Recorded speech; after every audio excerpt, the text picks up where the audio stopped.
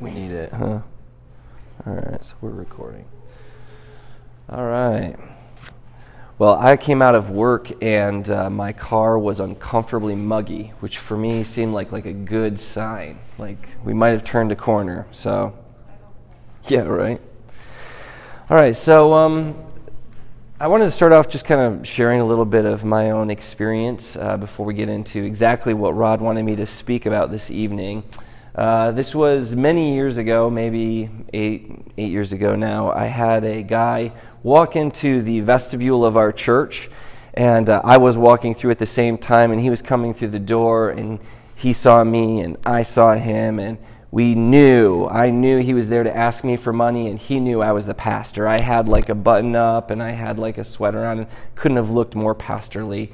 And so he looked at me, and I looked at him, and he knew, and I knew that he knew that I was the pastor, and I had to deal with it. And so he sat down on the couch, and he floored me, though. He didn't jump into a spiel about like what he wanted and why he was there. He hit me with a question I wasn't prepared for. He asked me, "What do y'all do here?"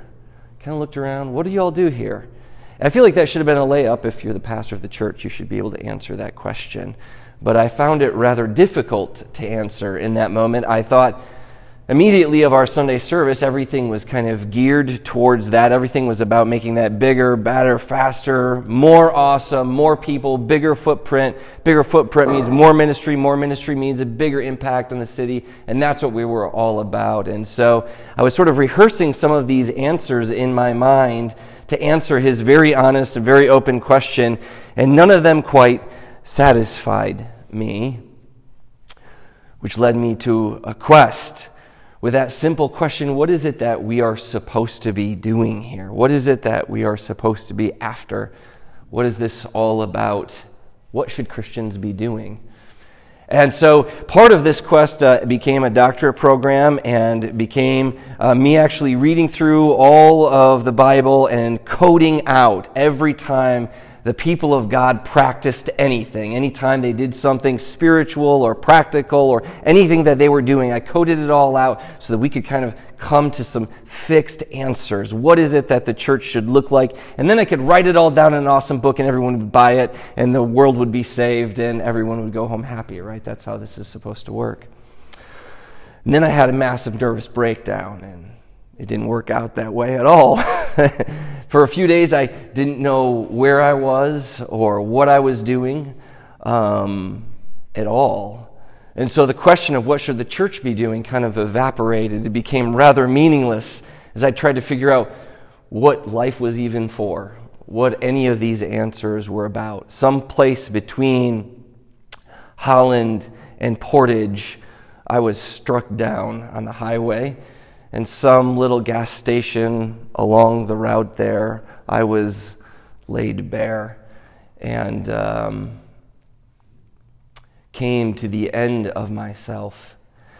And I was given some time off after that to sort of just not be in church. It had been the longest time, a month or so. I was not in church, doing something, being something, saying something.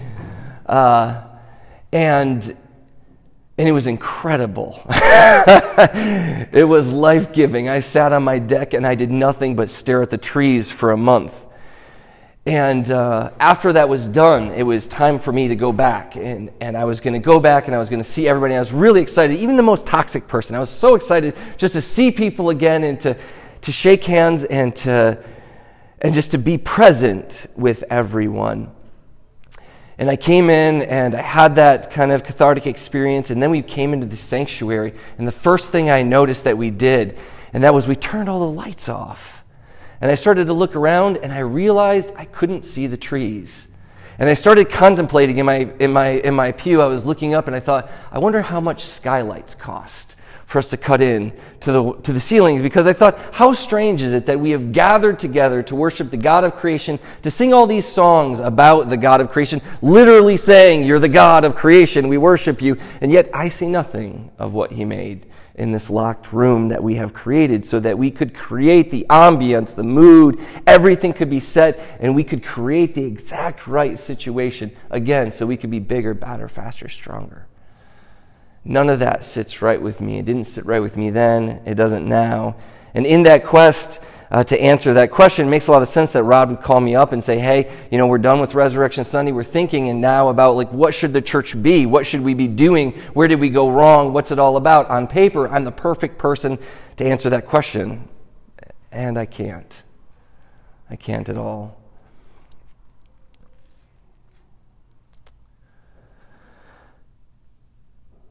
I think instead maybe what we could do, because if you spend time in the New Testament, you begin to see that everything that's happening is incredibly ad hoc. As problems come about, they answer those problems with situations. And so as I think about what it is that the church should be, where we went wrong, where in history things went sideways and became different, we could talk about all of that, but that might not get us very far other than arguments about history. But one of the things we can know, I think, or at least have some clue on, is what did Jesus expect to happen as a result of what he was doing? Does that make sense? What did Jesus anticipate? He comes and he does a bunch of things. He does his ministry. What does he think will be left behind? What does he think will actually happen? What is he doing? Luke clues us in on that. In Luke chapter 4, if you have Bibles, you can find it. If not, I'm just going to read the verses anyway. But in Luke chapter 4, Luke has done an amazing job of setting us up with great expectations. He has given us the birth of Jesus, all of these details about the miraculous nature of Jesus' conception, the miraculous nature of his cousin's conception, all of this backstory, all of this prophecy, until finally in chapter 4, we're finally about to hear Jesus speak. What will he say? We've been hearing all about this guy, and now he's walked into the synagogue, he's asked for a scroll, he's opened the scroll, he's found Isaiah 61, and he begins to read. This is his message. The Spirit of the Lord is on me, because he has anointed me to proclaim gospel, good news to the poor. He has sent me to proclaim freedom for the prisoners and recovery of sight for the blind, to set the oppressed free, to proclaim the year of the Lord's favor.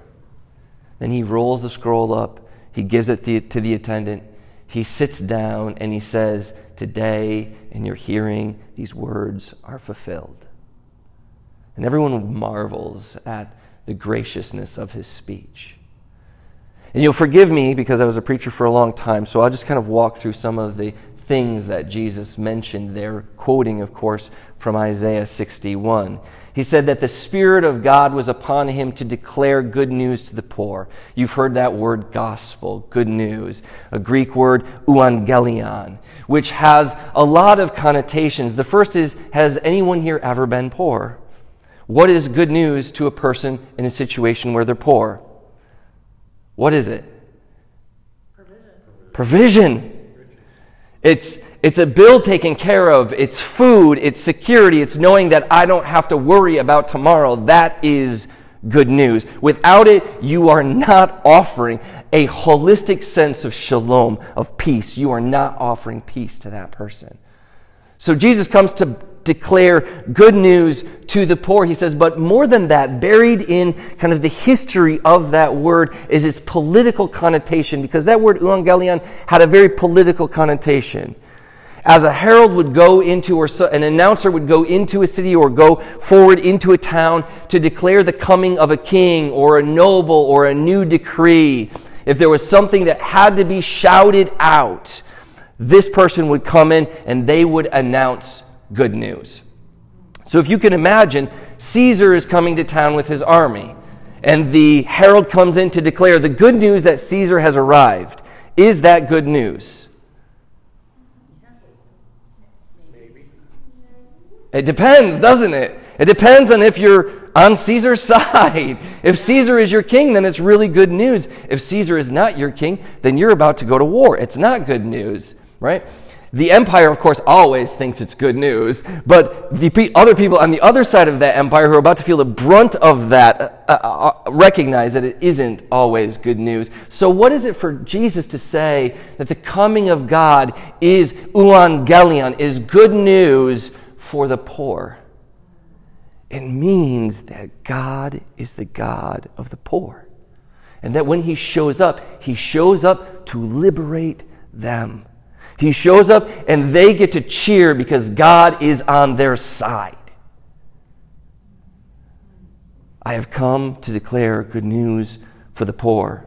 Isn't that why Mary says that he has come to bring the mountains low, the valleys lifted? Isn't that why John the Baptist says to those listening, hey, make flat plains, level the field, make it straight, make it easy, for the Messiah is coming, and the mountains are coming down, and the valleys are coming up. And when Jesus declares this message in chapter 4, he declares it not on the mountain to represent Moses, as we get in Matthew, but rather on the plain, where everyone stands, even Jesus, on equal footing. He has come to proclaim freedom to prisoners. I was actually reading this week. It's very interesting. In most cities, one of the best ways to stop homelessness, vagrancy, people being there that you don't want, is to set up laws so that when you're stopped by a police officer, if you don't have money, they can put you in jail. You can literally, in America, in most places, go to jail for being poor. He has sent me to proclaim freedom for prisoners, recovery of sight for those who have been blinded, to set the oppressed free, to proclaim the year of the Lord's favor. The year of the Lord's favor. Does that ring a bell to your ears? I don't know. Maybe it doesn't. Maybe it does. It should maybe draw our minds back to the Old Testament word you don't hear very often, but that word Jubilee. You heard about that? That the ensconced in the law of Moses was that every seventh year was a sabbatical year. You got a year off. In my current position, my current job, you have to work for a year before you get a week of vacation. In Israel, after 7 years, not only did the people get rest, but the beasts of burden, the ground itself, you can hear the love of the planet, the ecology in the law of Moses, that everything gets a year of rest. But then every 50th year was even better than that, because on that year, everyone who had been lost their livelihood and been sold into slavery was set free. The land that maybe your dad lost because he made a bad deal came back to the family. Any debt that you owed to the bank was washed free. Student loans gone. All of the bad mistakes that you made, and that credit card when you were 21 and you didn't know better, washed away, baby. It's a reset. It's a reset. Jesus stands up in the synagogue and he says, "The Spirit of God is on me to tell you this begins Jubilee." This begins Jubilee. And it strikes me that as Jesus lays that out, and we ask the question, well, what should the church look like? And we could argue all day about polity and politics, and the church movement that I come from likes to argue about baptism and how much of the Bible you believe or don't believe. And we could argue about all of that stuff. But before we get to all of those really, really interesting details, let's start with this. Are we living Jubilee? Are we pursuing Jubilee? Is that the beat of our heart as we gather together and think about moving and being and sharing life and space with those around us? Is that where we are? Because it seems to me that as I hear that message, I hear a message of maximum freedom, because we are so small. Our time is so short that word in Ecclesiastes becomes more and more meaningful to me, that we're vapor, we're this mist, and it's here for a moment and it's gone. And so it's so valuable, it's so precious, but it must be pursued with meaning, with vigor. And so my question, as Rod said, talk about where the church went wrong. I mean, that sounds like my soapbox. Talk about where where we should go. That sounds like too wise for me. But what I can say is this, and that is, when Jesus showed up, he seemed to think he inaugurated something that had not been realized yet.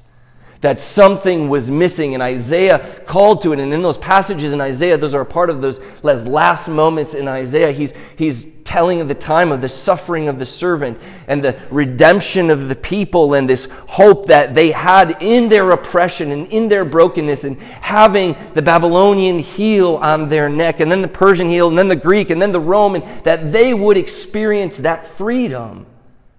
One of the most interesting things about the early church is that for about 300 and maybe a little more years, they were persecuted as a minority. And then slowly over 50 to 100 years, they began to receive more and more power. And do you know what we ended up doing? At one point, we began to start riots, burning pagan temples down, just like they used to do to us. We turned the tables on it. We had the power, and so then we took it back. That's part of our history, and that's this back and forth, victim, victimizer, this cycle, this system, this brokenness, that wheel that keeps on turning, that Jesus came to put a brick in to stop so that we could declare Jubilee, live Jubilee, and begin to see it take its root. And that's what the kingdom of God was all about. It was about seeing something happen in the midst of people where real broken lives meet real healing, wholeness.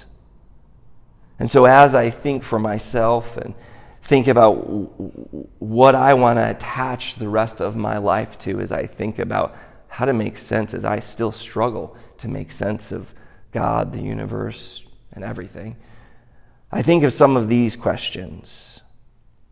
Has the church or the people, the thing that I've attached myself to, has it sided with the poor, the outcast, the oppressed? Not all gods side with these, but the crucified one does, right? The crucified one does.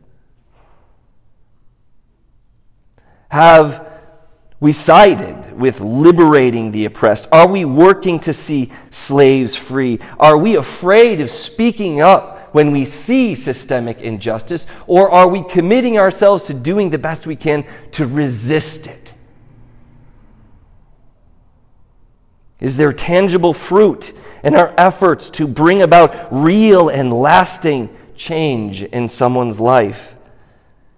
Do we really long to see the upside-down world that Jesus declared, where the poor are shown to be rich, where the strong are shown to be weak, and where the weak inexplicably are shown to be immeasurably stronger than we ever gave them credit for? Do we want to see mercy? Do we want to see the meek inherit the earth?